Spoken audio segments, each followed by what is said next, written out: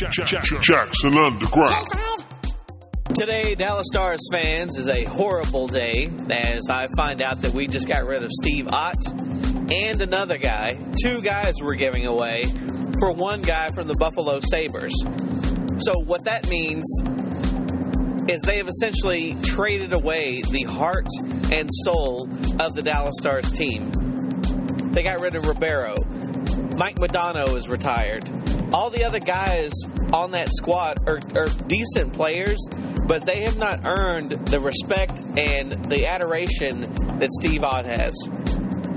You go to any hockey game in the last 3-4 years, it was the Ottoverse. I mean, everyone loved because he was just a bruiser of a player.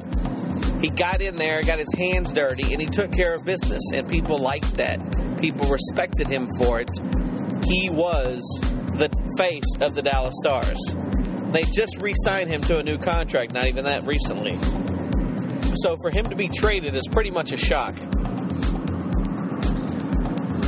Now I'm forced with the knowledge that now Buffalo, New York, has two things that I absolutely like, which is chicken wings and now my favorite hockey player, Steve Ott.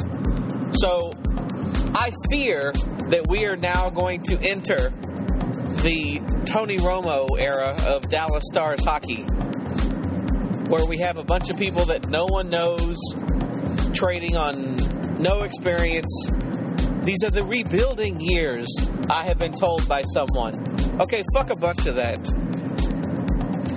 The Dallas Stars have not won a cup since '99.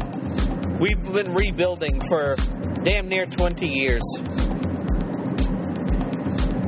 We have got to put together a squad that can handle up. They should have kept Ott, got rid of anybody and everybody else that they had to, and built around that. Or got rid of one guy. They were just clearing. You go to the newspapers or online websites and you read about all the stars that's been traded recently. I mean, it's like they cleared the whole bench. For what? And yes, I'm partial. But you know what, damn it? We need another cup here in the Big D. Another championship. Because you can bet your ass the Dallas Mavericks ain't going to win another one. They're back to the end of the line. It's another 30-year wait for those jokers. And the Dallas Cowboys, if they can win a championship, I'll fry you a goddamn pie. So, what else? The Rangers? No, they've already been to the dance twice. And they forgot the golden rule. Always be closing. They can't do it. So they're out. And damn it, Nolan Ryan, I love you hamburgers, but I just got to be truthful. That's the way this show is. So we're back to the Dallas Stars. I mean, they're due. Their time. It's time to invest money in the squad. Go get some big name players and go for it. Trading away any integrity that we had or any homebound love that we had garnered over the last couple of years is not going to earn us anything. Now, I could be completely wrong. I could be talking out of my ass just because I'm upset that we lost Steve Ott. That could be the case. More than likely, it is the case.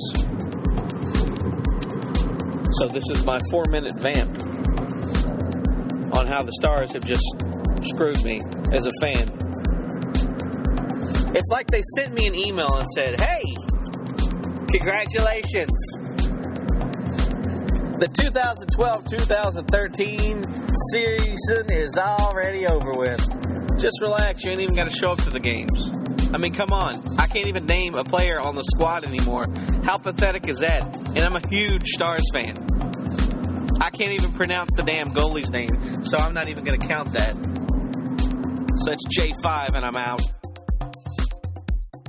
Jackson Underground. For more J5 episodes, check out jacksonunderground.com. If you don't like it, fuck you. J5